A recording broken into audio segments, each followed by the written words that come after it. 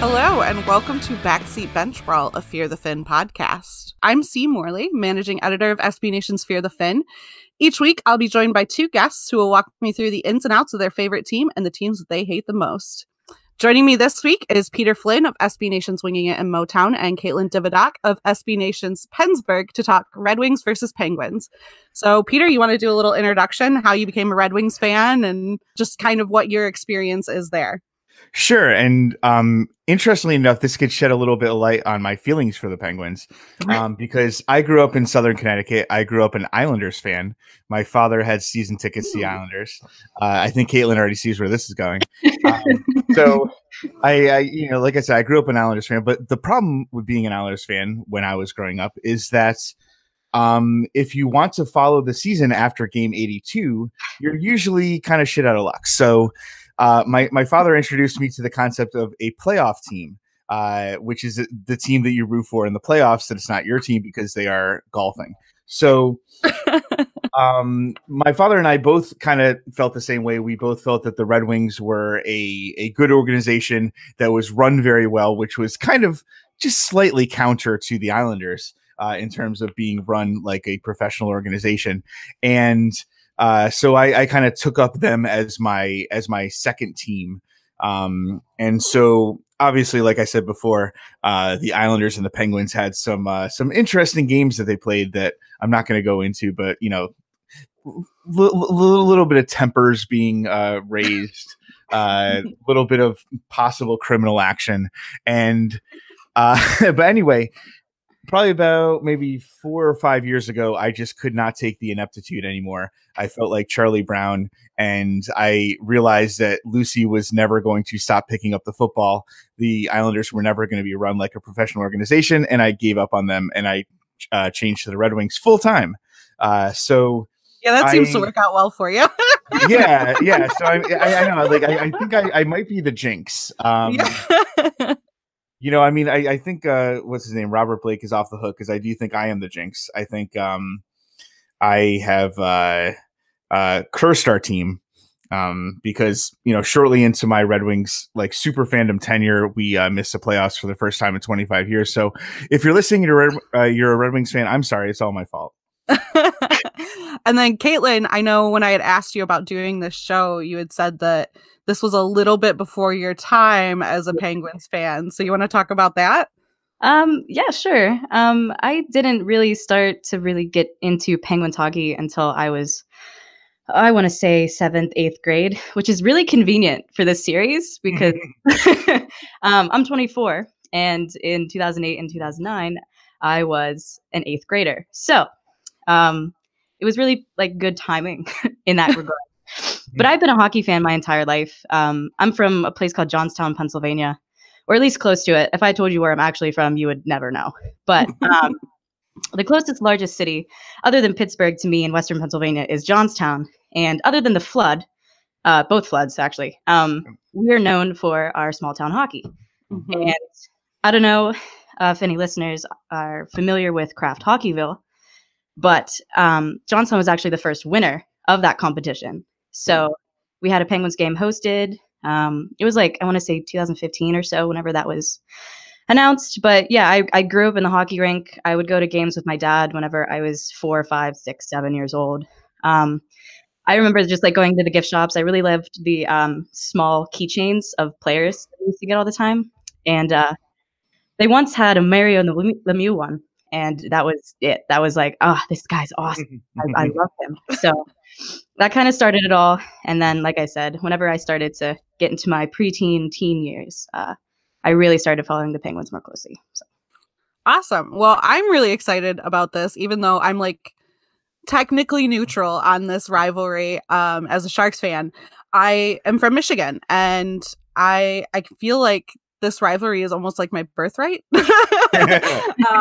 And, I grew up in a family that is full of Red Wings fans. And so my dad had exactly 3 hockey takes. What felt like my whole entire life. Of course, I'm sure you had some in the 90s that I just don't remember about Lidstrom or whatever. But the ones that really stuck with me are in no particular order. The first one being the Red Wings playoff streak, which I'm just so glad he can't lord over anyone anymore. The second one is probably made stronger now that he can't use the playoff streak, but it's that Ovi's plus minus is garbage. Real old school hockey guy, my dad. But the main hockey take that I inherited, I guess, was fuck Sidney Crosby. And that's it. That's the whole thing. So I love this rivalry for that reason. Like, it's just, I feel like it's always been there for me. But let's we'll get into just kind of some questions about the rivalry and how it started, where it's gone. So big one is, how did it start? This is an interesting question because, like, I mean, I definitely could be wrong about this, but I don't think that there was really a rivalry until the back-to-back Stanley Cup Finals appearances against each other. And so when, you gave us a list of questions or, list of topics we're going to talk about, the question of how did the rivalry start? I mean, I think it has to be there. And I think, like, if I'm looking for the actual starting point, I would say it probably has to be the second year, because obviously the first year they played a very physical series against each other, lots of highs and lows. Obviously, anytime you're in the Stanley Cup Finals, it's always going to be emotional. But I really do think that if it hadn't gone the way it had, and if they hadn't played the second time, I don't really know if we'd be talking about this as a rivalry. But before the show, I was looking back, and unless I missed something, I mean, it's incredibly rare for the same two teams to play each other in the Stanley Cup Final, regardless of who wins. And I mean, obviously, it's very rare for one team to get back to the Stanley Cup Final, even if they lose. And so I think for me, like, the starting point kind of has to be the beginning of that second series, because it's like, okay, we did this last time, we're going to do it again. And obviously, when we're talking about this, I imagine most of this conversation is going to be about these two final series. So just for our listeners, as a shorthand, I will refer to them as the good series and the bad series. So, yeah. That's funny. Something that, like, as I was kind of looking into it, the thing that kept coming up was really the focus of, like, Sidney Crosby as, like, kind of the central point of the rivalry. So, like, when he joined the league, which I cannot remember his rookie season off the top of my head. Caitlin, do you know that off the top of your head? It's been 13 seasons, so math would say 2005. Yeah. Okay. That works. I mean, that really kind of was a turning point for the Penguins, though, right? I mean, that was huge for them as a franchise. So did, I guess, Peter, as a Red Wings fan, then did that change your perception of the Penguins, in the league? I mean, granted, at the time they were probably a little more peripheral for you, but even as an Islanders fan, how did that change your perception of them? I mean, it's tough because for me, Sidney Crosby has always been a very interesting player. So real quick before we get to that, I'm just going to say I actually have a very strong Penguins connection in that the first year I started going to hockey games with my dad was 1993. And I'm sorry, Caitlin, I'm not trying to bring back any bad memories, but if you remember, that was the year that the Islanders stopped them in their quest to three-peat. And so the first game I ever went to was at Nassau Coliseum against the Penguins. It was a regular season game against the Penguins. And for me, it was unbelievable because, I mean, obviously I got to see the players that I loved, but I also got to see Jaromir Jagr. I got to see Mario Lemieux, up close. Like, I mean, I think we were 3 rows from the glass. I mean, so I got to see these unbelievable superstars right in front of my face. And that was just like, I don't know, like for me, like that was the moment that I was kind of sold as a hockey fan.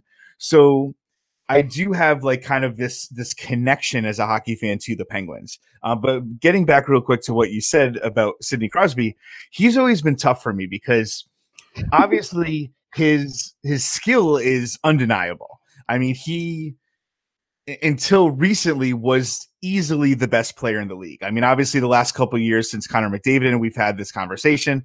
But no, I mean, like he was very clearly at the very top of the league in everything. And like one thing that I found really fascinating about him, even as somebody who was rooting against him, is his ability to if he feels like he has a weakness, he works really, really, really hard, and then the next year he's like the best at it. So I really do admire that about him.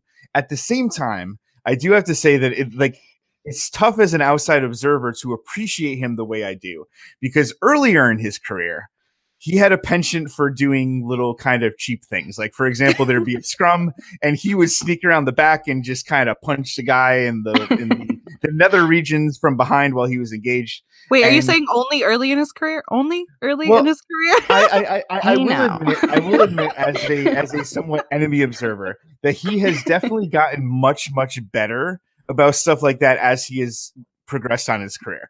Every now and then he still does things that kind of drive me crazy. But earlier in his career, he was way worse, in my opinion, at that stuff. And so it kind of made me hard. It kind of made it hard to fully appreciate him. But I think as time has gone by, I have definitely been able to appreciate his skill more because he has done a lot less of the other stuff, I guess. To your point about how he works like super hard at the things that he's not good at, which are few and far between. There's a lot of like comparisons. It's like him and Malkin, where like Malkin's the more skilled, more talented player, like genuinely, and that Crosby's actually number 2 to him. But like because Crosby's work ethic is like disgustingly potentially unhealthy, like the guy is obsessed with being the best at everything, which is a good thing. Clearly, it's actually Malkin that's actually probably the more talented guy. So it's funny that you say that because we recognize that, but we don't know if other people recognize that too. So sure.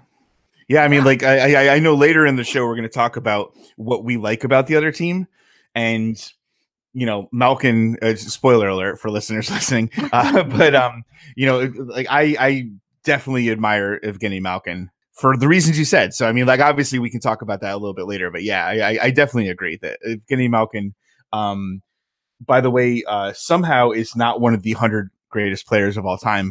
Is definitely up there. It's either the number 1 or maybe number 2 biggest snub on that list is Evgeny Malkin, because he is clearly way in the top 100. Yeah, anyway. We've never talked about that ever. As a fan base. I don't think it's ever been brought up once, actually. No, I've never heard a Penguins fan talk about that. Huh. Well, crazy. You think they would. You think that we would. So then, Caitlin, with when you came into being a being a Penguins fan, and kind of what was like the mood towards the Red Wings at that time, and like how did that affect your perception of them as a team? Well, like I said, like we didn't really, as a fan base, dislike the Red Wings in really any capacity until that Stanley Cup back-to-back final series, because I mean they played in 2 different conferences at that point. Detroit was in the West and the Penguins, I think, were in the Atlantic at the time. And just like we would play them a couple times a year and it would be fine, and that would be it. And then we got to the series and it suddenly everything took off. And Peter mentioned it whenever he was kind of going back to the starting point of the rivalry, because it was an extremely, extremely tough, physical type of series, especially in 2008. And I think that just because of how physical it was, even whenever I was going back and rewatching the series from games 1 to game 6, and then of course the following year to game 7, the fan bases were unbelievable. And coming from, just watching my favorite team go back to back and being in that fan base and being in the media and watching it, nothing really compared to how enthusiastic and how utterly crazy the fan bases were in this 2008 to 2009, 2-year period. Like you would see people diving from like the different like sections and rows. You'd see people flying down the steps and banging on the glass and throwing. I mean, at one point I saw children being like lifted into the sky like Simba whenever like Detroit would score. Like, it was wild. Oh, that's just Detroit, though. That's just how they. Are you sure it wasn't like an octopus baby? But like, yeah, I mean, I had no ill feelings towards the Red Wings until Pavel Datsyuk and Zetterberg decided to be jerks. And just like to see how hard they checked each other and how physically they played each other. I think that's what really bred this quote unquote rivalry. Because, I mean, especially if you're in any Stanley Cup series, especially if you're playing a game or a team back to back to back to back. I mean, you're going to have some ill feelings. Blood's going to start to boil. And then, things are going to escalate from there. So I think, yeah, like I agree with you, Peter. Like, I think the rivalry and my feelings toward the Red Wings really were kind of complacent until the series started. And once the series started, especially after the heartbreaking loss the first time around, that's when we, as a fan base, really started to, strongly hate Chris Osgood and hate Zetterberg and hate Datsuk. And Cronwall, I think, was the defenseman that was just like a blistering guy. Like from there, that is just what really, really started it. And yeah, I mean, it was a great 2 years of series. So I really enjoyed it. So I think then that leads pretty easily into the next question, which is what is the most defining moment of this rivalry? And I think the easy answer is that second series, right? That's got to be like more important to that rivalry than the first. I think that too, before we even got into the second series, I think that Marian Hossa leaving the Penguins after the Red Wings beat him, and him jumping ship and going to the team that beat him and being, tucking his tail between his legs and being like, okay, I'm going to leave I think he had like 3 years left or something like that on his contract. I'm going to leave this team who, came in second in the entire league and go to the team that beat me. And then I think a fan base really, turned their backs on him because he was helpful in getting to that 6 games. Like he scored, a handful of goals. He was a big guy that was pretty physical. And like whenever he gave up and jumped ship to join the team that beat him, it was just like, okay, we're cleansing our hands of you. And, right. bye. You don't see that in the like modern NHL a whole lot anymore. I don't think like that's just not something that players do. And I don't know if it's like just like ill feelings or like what it is that keeps them from jumping ship like that, but that is like a major move. I mean, think about this is switching leagues here, but Kevin Durant still gets so much shit for joining the Warriors, and so yeah, I can't even imagine like I guess the closest for me would be like Marleau leaving to go to the Maple Leafs because they were kind of on the up and up. That was pretty hard for us to deal with as Sharks fans. So yeah, I can't even imagine then having to face in the very next year. That's crazy. Well, I mean, I thought it was just because he couldn't grow a beard. But it's funny. I was thinking as Caitlin was talking, I was thinking of the scene in either the first or second episode of Arrested Development where Michael Bluth goes to see his father in jail and says he's leaving, and he says probably a wise decision. Obviously, we know how this turned out. But yeah, no, I mean, I think I will definitely agree that Marian Hossa, like the whole Marian Hossa-esseness of this rivalry series, is pretty amazing. Because I was talking to my podcast co-host Jay about this today. And he was remembering how much he loved Hossa that season and how disappointed he was in the final series, like how he didn't think he played nearly as well as he could have. Choked. And yeah. Oh man. So yeah, I mean, this is a tough question because like the defining moment. I know down the road for the Red Wings, I know you're going to be talking about the Red Wings Avalanche. And I mean, for me, like there's like a very clear moment that's a defining moment in that rivalry.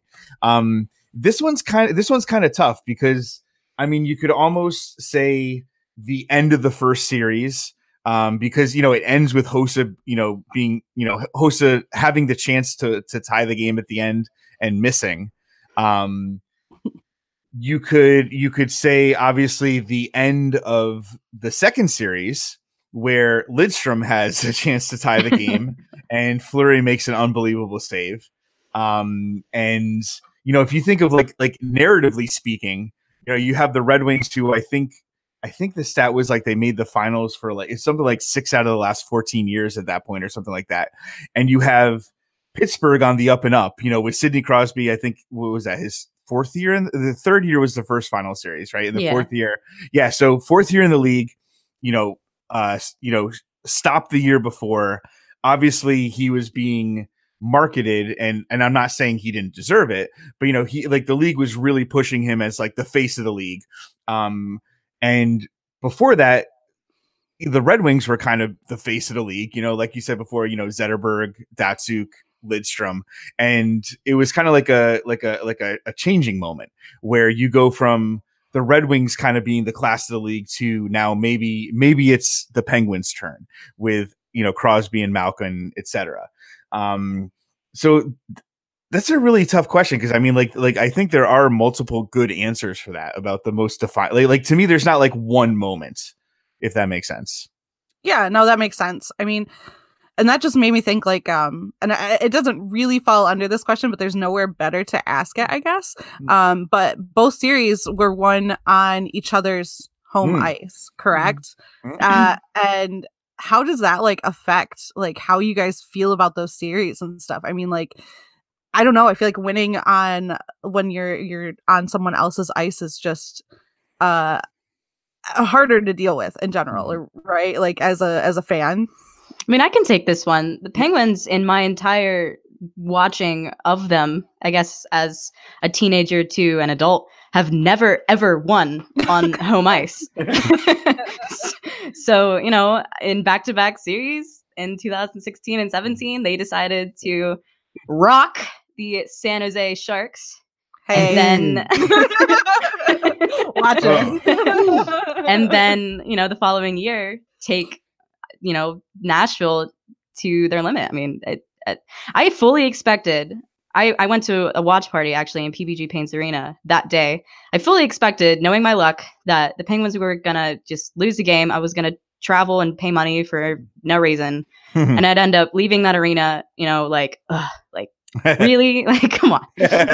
And I did not in any capacity expect to win, and then they ended up winning in Game 6. I was like, all right, this is great. And like I said, winning on an opponent's ice is just a natural thing to me. So I don't know if I can answer this question properly, but as much as I do want to see a championship, won on the Penguins' home ice, it tastes really good knowing that you won it on their ice in their home arena in front of their fans, and they have to sit there and watch you hoist the cup, skate around, be really excited. It's just, you're hurting me a lot. It feels really good. The only joy they get is that they get to boo Gary Bettman. That's the only. That's it. The only positive. Except for, I mean, maybe the few years where a losing player wins the Conn Smythe. Obviously that didn't happen in these series. But yeah, so Caitlin, as you were talking, I thought it was really interesting because I have a really bad memory for some of this stuff. Like I said, I mean, at the time, I wasn't like a hardcore Red Wings fan like I am now. But I mean, I was thinking back to like when I was a hardcore Islanders fan, and like I don't remember stuff from the, like if you ask me, oh, what happened in Game 3 of this series, like I don't remember. I'm the same way. Yeah. So I mean, like I went back and I watched a fairly lengthy highlight video from each of the series, and I could tell that it was definitely made by a Penguins fan, because every time the Penguins scored, there was like 4 replays, and every time the Red Wings scored, like it got cut off during the celebration. So I'm pretty sure it was made by a Penguins fan. But anyway, so I was able to refresh my memory of some of this stuff, and some of the stuff I had forgotten is, the Red Wings had a chance the first year to win it on home ice. I mean, Game 5 in Joe Louis Arena, they were up, and none other than Datsuk had a glorious chance in overtime to win it, and he didn't score. So I mean, the Red Wings had every chance. I mean, it got to 3 overtimes. And like, no offense to him, but I mean, Peter Sikora scored in 3 overtimes. So it's not like it's Malkin or Crosby or something like that. He called that shot too. He was like, "I'm gonna score in overtime," and he went out and he did it. It was awesome. Yeah, exactly. And I mean, like I said, I mean, no offense to him. I mean, like, it was a great goal. It was, he did a great job. But like it's so interesting how often in the playoffs the players who are not the superstars step up. And I mean, like fast forwarding a little bit to the second series, Max Talbot scored both goals in Game 7, and he is certainly not the person you would have bet to do that. He's probably getting 100-1 at least if you were going to make that prop bet, like who's going to score both goals for the Penguins in Game 7. I mean, probably 100-1 is probably being generous. And so, I mean, that's what I love about playoff hockey is that sometimes every now and then you get a superstar just kind of carrying the team on his back. But then often you get these players that are kind of like the unheralded, lunch pail guys, and they're the ones that decide it. And I just really like that. Win or lose, I think that's great about hockey. Oh yeah, you saw that with like Lars Eller and Nick Bonino, and bottom six guys that never in a million years would you expect them to do it, but like they were the guys that stepped up. It's always really cool to see. Yeah, I think what makes it so hard to like have a really defining moment in this rivalry is, I mean, that the two series were back to back. That kind of lumps everything together, in just those couple of years. But that it really was like when I think to 2000s hockey, like those are the teams that are in my head, right? Sidney Crosby joining the league and changing kind of the pace of the game.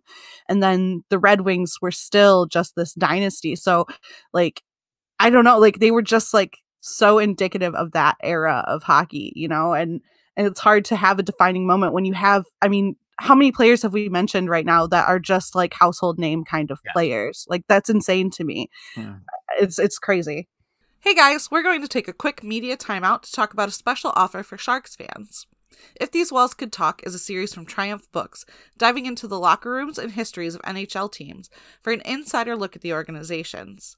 If These Walls Could Talk, San Jose Sharks by Dan Rusanowski and Ross McKeon is available at triumphbooks.com/WallsSharks. And if you use the coupon code FearTheFin, you can save 30% off this title.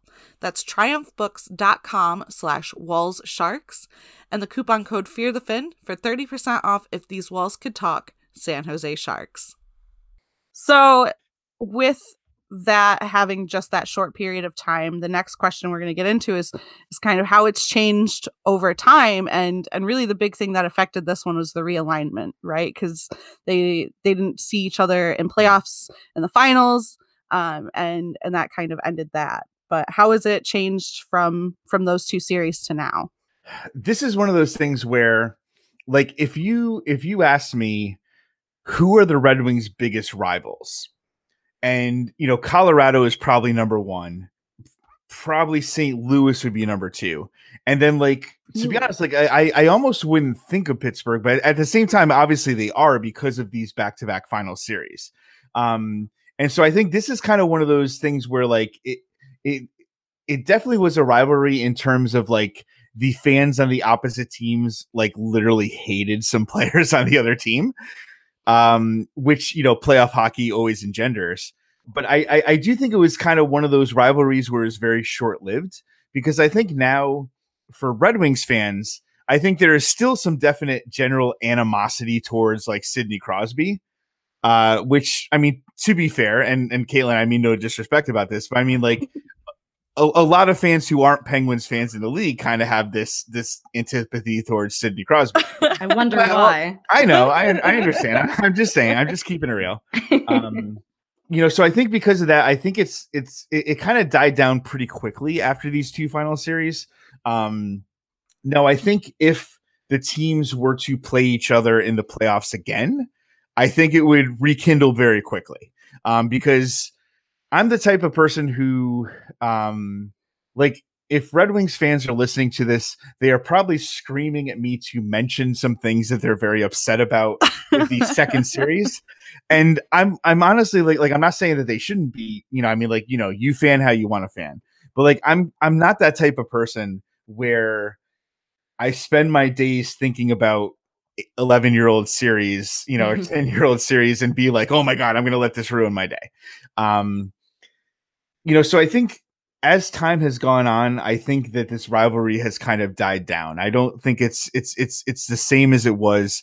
Like I said, with the exception of some Red Wings fans still do not like Sidney Crosby.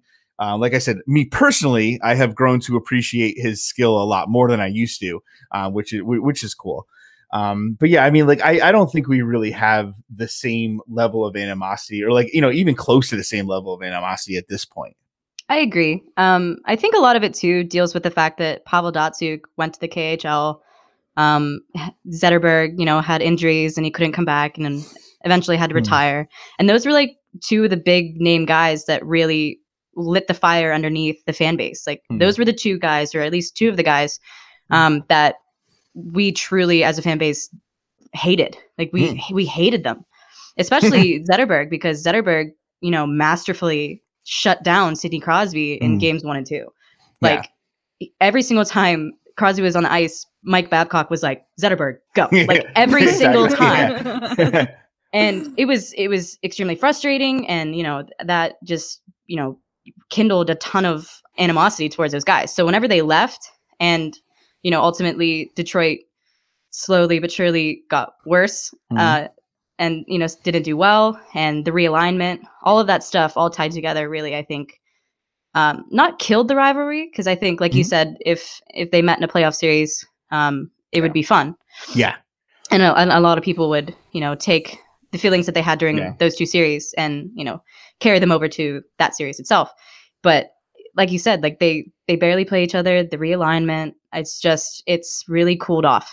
And I can't see it really, being what it was at that time again, unless, they meet in the Stanley Cup playoffs again. And at this point, the Red Wings are having a bit of trouble and the Penguins too. So, it's just, it's a little far-fetched, but yeah. And I think, just to follow up on that real quick, like we were talking about before we recorded, Caitlin, you and I went back and, watched video of all this stuff, to kind of refresh our memory. And I don't know if this is going to fit in anywhere. And I have in my notes, must mention. So I have to mention this. And to be honest, for our listeners, I apologize. It's completely unrelated to anything, but I have to mention this. And I think you'll understand why in a second. So one of the fun things about rewatching this was getting to hear Doc and Edzo for pretty much every game. And there was a third person along for the broadcast by the name of Pierre McGuire.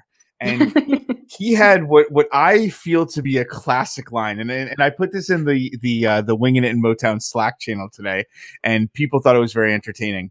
And this is a real quote. I swear to God, I had to rewind it to make sure I heard it correctly. This is the quote. It's "That's what speed does" by Pierre McGuire, in reference to Justin Abdelkader. So I think that as long as we have Pierre McGuire commenting on the series, it will be entertaining regardless. Because, okay, we have Crosby, we have Malkin, we have Datsyuk, and we have Helm. Justin Abdelkader. That's what we're referring to for. That's what speed does. No, it's not what speed does. That's so funny. Like I said, I do feel justified in my must mention exclamation point underline. Okay, now, I'm sorry. Now we can continue. Sorry. Yeah, I mean, I feel like, God, that's so funny.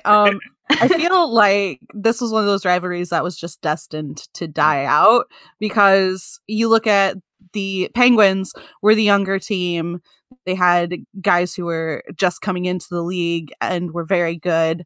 And the Red Wings were very clearly heading toward the end of that dynasty, right? Mm-hmm. And, it still took several years for them to get there, but, it wasn't always going to last because those players weren't always going to be there. And so I think that is a huge part of why it died out. I mean, obviously the realignment was a big thing too, because they're never going to face each other in a Stanley Cup final now. That can't happen, which I think is a shame, like exactly that would be such a good, fun final series. And it can't happen now. But do you think it's interesting that you look at the Red Wings then, and the Red Wings at the time were the only team who had won back-to-back championships, correct? They had won in 90, 92-93, I think, off the top of my head. I might. Well, I mean, in a while, because Oh no, yeah, the Penguins, but I mean, before that, you have the Islanders, Canadians.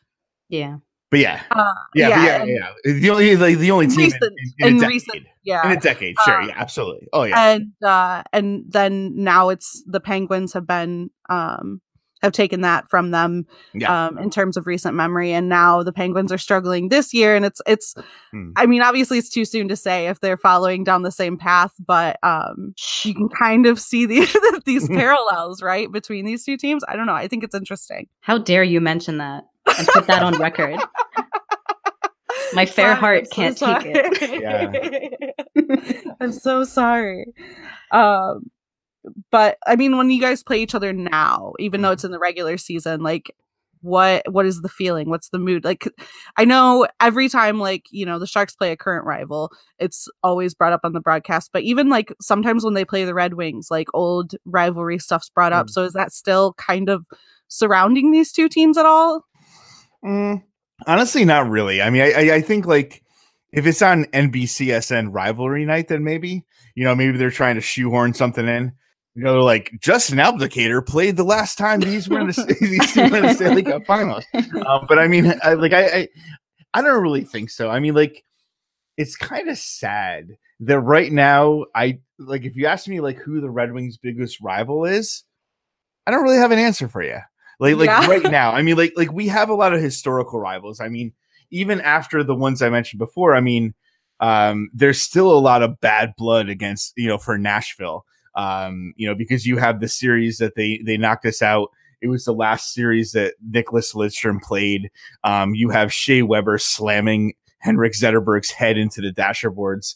I mean, obviously I put all that out of my mind, but some people haven't. And but I mean, like, to be honest, it's kind of sad that the Red Wings don't really seem to have a big rivalry currently, because it kind of talks about how I'm not sure what the word is. I think it's like a different way to say not good. We are currently bad. Is that the word you're looking? Yeah, that is it. That is it. It's so weird. It's so weird. I could not think of that. I was thinking it's like color me blank. Wait, what is it? Okay, there we go. We're good. It's actually funny. This is a funny question because I recently went to a Penguins Islanders game, funnily enough. And I was sitting next to what can only be described as a very inebriated man. And what I am shocked. what I thought was his girlfriend, but ended up not being. Ooh. But anyway, some context for you. I kind of want the rest of that story. another time. Okay. But it was like in the middle of the second period. The Penguins are up. The game was going pretty well, so there wasn't like that much drama. And I remember they were having a conversation because I was obviously listening to every single word that they said. And the girlfriend, or the wannabe girlfriend, she was like a fair weather hockey fan. So she was just like naming off teams that she liked to watch play. And one of them was the Red Wings. And the guy like turned over and looked at her and goes, "You should never, ever say that in Pittsburgh again."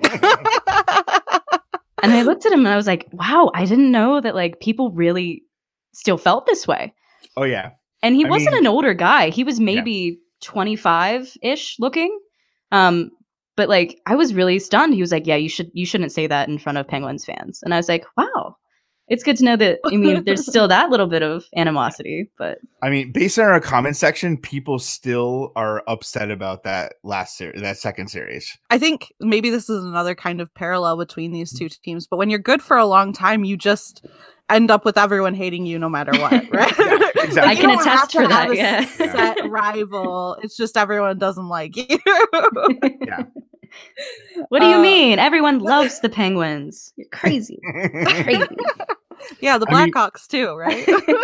Yeah, I mean, like the only person who doesn't love the Penguins is Benedict Cumberbatch, because I'm sure you've seen this clip on the Graham Norton show where he cannot pronounce penguins. Okay. After we finish recording, go and watch this. You will thank me later. Benedict Cumberbatch is trying to do some voiceover for like a nature thing, and he Good cannot God. say the word penguins, and he keeps saying like penguins. And like, I swear to God, I am not joking. I'm not exaggerating. Like, you have to watch this, and obviously, listen to this whole podcast first. Follow both of us on Twitter, et cetera, do all that stuff, and then afterwards, YouTube Graham Norton, Benedict Cumberbatch, penguins. You will thank me later. Everything that we've said prior to this moment is garbage, and all I care about now is this video. I know. This podcast can't end soon enough. Well, that's what we can do. Like when we're done with this, we can stay on, and we can all Google it, and you can tell me how great it is. Yeah. It'll be beautiful. All right. So is there? I mean, we've talked a lot about what you guys don't really like, players that you don't like on the other team or whatever. But are there things that you do like or appreciate about the other team? Dylan Larkin. Yeah. I mean, who cannot love Dylan Larkin? They're one saving grace. D-boss. Yeah, he's really fun to watch. I enjoy watching. It was for a second I thought you were going to say Nicholas Cromwell. I'm just kidding. Yes, I'm just joking. that's number one. Dylan Larkin's number two. Dylan Larkin, Perfect. good guy, great player, Awesome. loves the game.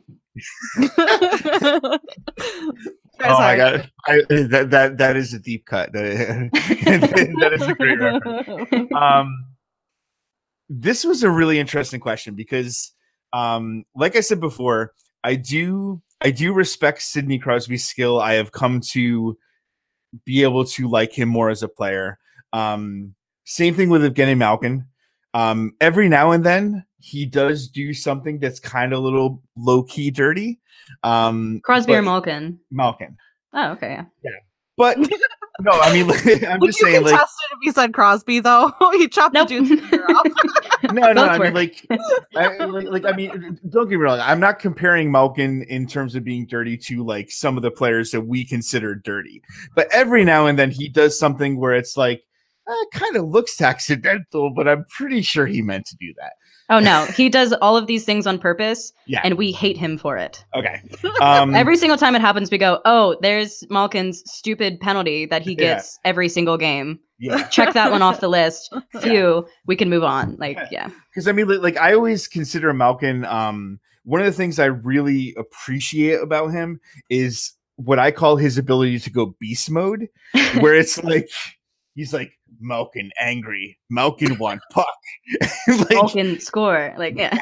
and he will have the puck for like about a minute 15 straight, and if you want to try to get him, he will like be like obliterated. Yeah. But as I was looking through, I mean, another player that jumped out at me is definitely Bill Guerin. Bill Guerin, like I said, I'm a former Islanders fan. Bill Guerin was the captain of the Islanders. He came in at a time where the Islanders were definitely in disarray, and I think he was a very calming influence. He always struck me as like a true professional. Obviously, it's hard for us to know as fans, just kind of like with celebrities like actors and stuff like that. Okay, they seem to be good people, but who knows what they're really like behind the scenes. But like, I've never heard a bad story about Bill Guerin. Like, everything I've ever heard about him was like straight up, good guy. And so even though obviously I wish that he did not have his name on the Stanley Cup in 2009, I still respect him a lot. So yeah, I mean, I definitely think all those players. Yeah. And we still love him too. Like, he's the assistant GM, and he does a great job, and he's beloved in this city. So I'm not really a fan of either team. So like, I even as a neutral like party though, like I feel like there's just, you have to appreciate something about both of these teams because they're just so integral to the NHL and, to the last 30 years of hockey history. You can't not talk about these teams. And I think that's really cool. And I think it's, that makes that rivalry really, really special. Yeah. So we talked a lot of history, but they are playing each other on December 27th. What can we expect from this game? Probably misery for me is my guess. Misery for me. I'm sorry. Real quick before we get to Caitlin, because you can follow up on this. Can we just agree for a second? I know we talked about this ahead of time, so I know we agree on this. Matt Cook sucks, right? We're good on that. Matt Cook is a guy whom has made poor decisions in his life.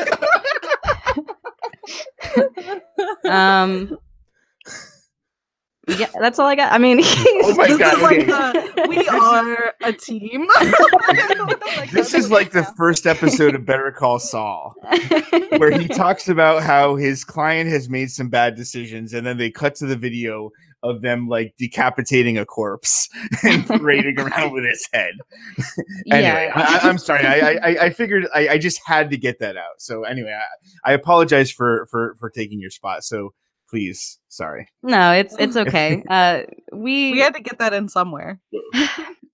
It's hard because yes, he was on the Stanley Cup winning team. Yes, he had a lot of positives in the way he played, but I think what overshadowed a lot of that was the way he would just be an idiot and do really stupid, illegal things regularly. So yeah, like it's tough because he was on that team. You know, you respect him as a former Penguin. And yeah, he had his moments, he had his positives, and he was actually a really good player. And I mentioned this to Peter, like he's almost kind of like, dare I say, Tom Wilson, in the fact that like he didn't need to play as dirty as he did. But he did, and that was that. And we've cleansed our hands of him. So yeah. But as for the current state, for these two teams going into their matchup, I didn't really get to see much of Detroit play, admittedly, this season. I expect this game to be, I don't even know how to take it, because I know Detroit's not doing very well at all, to put it lightly, this season. I mean, anytime that I see them in the highlights, it was either because, is it Bertuzzi? Is that his last name? Yeah. Was, like spearing Matt Calvert, or the other way around. I forget which way it was. He got speared, and then he went after him on the bench. Yeah, that was it. It was a very dumb decision. However, it was kind of dumb that he got speared too, which was called. But I will not defend Bertuzzi. I think that was a very dumb decision. He deserved the suspension he got. Yeah. And the only other thing too was, for some reason, there were like these strange rumors that like the Penguins were considering Jimmy Howard, and I was like, wait, what? I missed that one. It was like this very out of context, way out in left field, like, oh, the Penguins might be looking at Jimmy. This is when our goaltending was just garbage, which it still kind of is garbage, but it's been better. But yeah, other than that, like, I haven't been able to watch them. I got to see some of the Red Wings Penguins preseason game, but of course, like, that's kind of irrelevant to now. So, I mean, I expect the Penguins hopefully to end up winning that game, but they tend to play down to competition, and goaltending has been a huge Achilles heel for them. So, honestly, it could go either way. And I do expect the Penguins to win, and hopefully they don't cause me to have cardiac arrest in the middle of the game. So, we'll see how it goes. Anyone we should look out for on the Red Wings? Because I know like they've been bad this year, but like I haven't seen them play really either, so I don't know who's like a threat other than Larkin. Well, I would say that, I mean, obviously Larkin, like, every game, just like I imagine most SB Nation sites, if not all, we have our player of the game, and Dylan Larkin has either won it or been in the conversation almost every game. Jimmy Howard has actually played very, very well this year. He is currently hopefully able to back up tomorrow night, because he was the topic of one of the hockey Twitter's favorite genres, I guess you could say, which is the emergency backup, because Howard hurt his back in warmups and he was unable to go, and so we got an emergency backup last night. But supposedly his back is feeling better, and he's going to be backing up tomorrow night, which, as we record this, is going to be against Carolina before this game. So I imagine he'll probably be back in the starters net. But the other person I want to say to look out for is Dennis Cholowski. He is the defenseman I know we've been talking about Pavel Datsyuk a lot. So when Datsyuk went to the KHL, the Red Wings still owned his contract. And so they made a trade with John Chayka, the patron saint of taking bad contracts. And they traded him Datsyuk's contract. He took on that cap hit.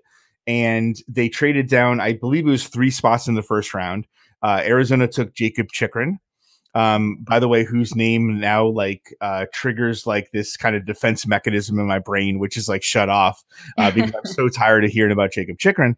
But the Red Wings took Dennis Cholowski in the first round, and they also got a second round pick, which is Filip Hronek, who is now in the NHL as well. Dennis Cholowski made the Red Wings out of training camp. Most people did not see that coming. Corey Pronman has come a long way, where he basically first projected Dennis Cholowski to be like maybe an NHL defenseman, and he has raised his level a lot. And so I don't think I think he has a possibility to be, but I don't think he's going to be like a top pair defenseman in the NHL. But I think right now, like his average, I don't want to say ceiling, but like, his projection is probably like a really solid second pair. Which probably doesn't sound that great, but you have to remember that the Red Wings basically have all third pair defensemen. So a second pair is like, wow, this is like twice as good. But so anyway, like Dennis Cholowski is going to be a good NHL defenseman. He's very fun to watch. Do they still have Trevor Daley? Is he still a Red Wing? Technically, yes. Technically? Well, I mean, if you're talking about a player that helps the team, then no. If you're talking about a player that dresses every night, then yes. And like, I feel really bad saying that because I really like Trevor Daley. I was against the signing when we signed him just because of the situation we were in. I did not want to bring in any more veteran defensemen, but he seems to be like a really great guy, like, and all that stuff. No, I know that sounds bad, but like, I mean, like, he's not a good defenseman anymore. Like, he should not like we should have somebody else in there. I have a very soft spot for Trevor Daley. Exactly. I mean, so he came from Pittsburgh. Exactly. Yeah. Don't dump on my boy. No, I like him. I like him. I just wish he wasn't playing for us. That's fair. A distinction with a difference there. Yeah. It's funny that you mentioned Chychrun though, because like your Chychrun is like what used to be our Daniel Sprong. So. Oh yeah. Yeah. Yeah. Of the baby got back parody lyrics, right? Yes. And we talked a lot about Crosby, Malkin, and the Penguins goaltending situation. But is there anyone else that we should really be looking out for on the Penguins? Obvious notables are Jake Guentzel. Brian Rust is actually heating up. He was on a really, really, really cold streak the first like 30 games into the season. He didn't like have a single point, either primary, secondary, or even a goal in 30 games straight. I mean, William Nylander had more points than him. It was exactly. But recently he put up a hat trick against the Blackhawks or a couple weeks ago, and he has since been just like on fire. So bearing in mind that he doesn't cool off by then, he's definitely a scoring threat. As for the rest of the team, Letang has been unbelievable this year. He's easily the Penguins' best defenseman, hands down. His numbers have been just absolutely disgusting as of late. His puck possession is unreal. He plays 27, 28 minutes a game, and his entries and his keeping in the puck in the zone, like there are times where he'll jump 2 feet to keep the puck in the zone, and then subsequently someone will score. Like he's just been playing out of his mind. Yeah. And I think it's just because he's finally, 100% healthy after coming from neck surgery and having, that down sort of 2 years. And then from there, I mean, the bottom 6 is kind of bleh. Zach Aston Reese has been really great lately. He, if you're not familiar with him, is kind of like that I don't want to say grinder, but he has a bite to him. He can score goals. He's extremely physical. He'll pin you to the boards. He'll beat you down the ice. He'll spring pucks on breakaways. He'll thread passes to places that you didn't expect him to. He's been very surprising. So look for him on probably the bottom 6 by then, just because they're getting Hornquist back at the night of this recording. So he'll probably slide back down because he's been playing up in the second line with Malkin. And other than that, I mean, the defensemen are kind of meh. And we won't speak of a certain man named Jack Johnson. I'm just going to glide past that one. He's actually been playing better, but I don't want to jinx it. So knock on some wood. Yeah. And then the goaltending, of course, has been just kind of a question mark all season. So you could see a Casey DeSmith that, lets in one puck and has to save 40 shots, or you could see him give up really bad goals because Murray's struggling, or you could see a vice versa scenario where Matt Murray is either playing out of his mind or he's, playing very soft and letting in goals that are just shouldn't be goals himself. So this team has been a roller coaster. So we could see any version of them come pup drop against the Red Wings. All right, so 3, 2, 1. I'm going to count down, and you both tell me who you think's going to win the game. You're both so down on your teams. We'll do it. All right, you ready? 3, 2, 1. The Penguins. You agreed. That's beautiful. I love it. All right. Real quick, I want to say thank you to the Honey Wilders for letting us use their song New Situation as our intro and outro. You can find them on Facebook if you're in the Bay Area and want to see them live, or Spotify and iTunes if you want to give them a listen. Thank you to Triumph Books, and a reminder that you can pick up a copy of If These Walls Could Talk, San Jose Sharks by visiting triumphbooks.com/wallssharks. And with the coupon code FearTheFin, you'll receive 30% off that title. Caitlin, where can people find you, and do you have anything coming up you want to plug? Well, of course, like we mentioned at the top of the show, I write for the Penguin site Pensburg. You can find us at Pensburg on Twitter and Facebook. And then, of course, you can follow my personal account. That's at Kate Divi. That's at KAITDIVI. Very simple. The top portion of both of my names. And then I'm also going to plug Pensburg's own podcast. It's in its infant stages. We just kicked it off this season, but we welcome weekly guests, big name guests around, I guess, the NHL and media, former players, former coaches. We have a lot of good stuff going over there on our podcast. So definitely look for that. And then one more thing, I actually lived in the Bay Area over the past summer, so I just want to give a shout out to Berkeley and San Francisco for housing me for 3 months. Also, a big shout out to the University of Cal. Go Bears. Yeah. Awesome. Peter, where can people find you, and what do you have coming up? So you can find me on Twitter at pflynnhockey. It's PFLYNN, and hockey spelled like you expect it. You can also find me on Winging It Motown. I'm a writer and an editor and the deputy brand manager, which sounds really important. So I figure I should say that. And also you can find me, you can listen to my podcast For Sure that I do with Jay. C is a former guest. A former and future guest, I should say. And now, obviously, we are time jumping here, but Caitlin is going to be on the next episode, which we are recording this upcoming weekend. But it will actually come out the day before this episode. So, like I said, you are definitely time traveling while you were listening to this. So if you follow me on Twitter, you can see all the information for that. And For Sure, we are an NHL podcast. We talk about the league, but then we also have guests on each episode. And so that's pretty fun. And like I said, that's where I got to really, really know C, and I'm very glad that I got to do so. Awesome. Well, thank you guys again for coming on. I really appreciate it. This has been fun. Oh, absolutely. Yeah, absolutely. Would love to come back on if you ever need. For sure. Oh, wait. Exactly. Yeah, there you go. See, we are very smart with our branding. What a segue. Oh, beautiful. All right. Once again, I'm C. Morley. You can find me on Twitter at Now You See Me. That's SIE, spelled like my name. This has been Backseat Bench Brawl, Red Wings versus Penguins, which you can catch live on December 27th at 7 p.m. Eastern.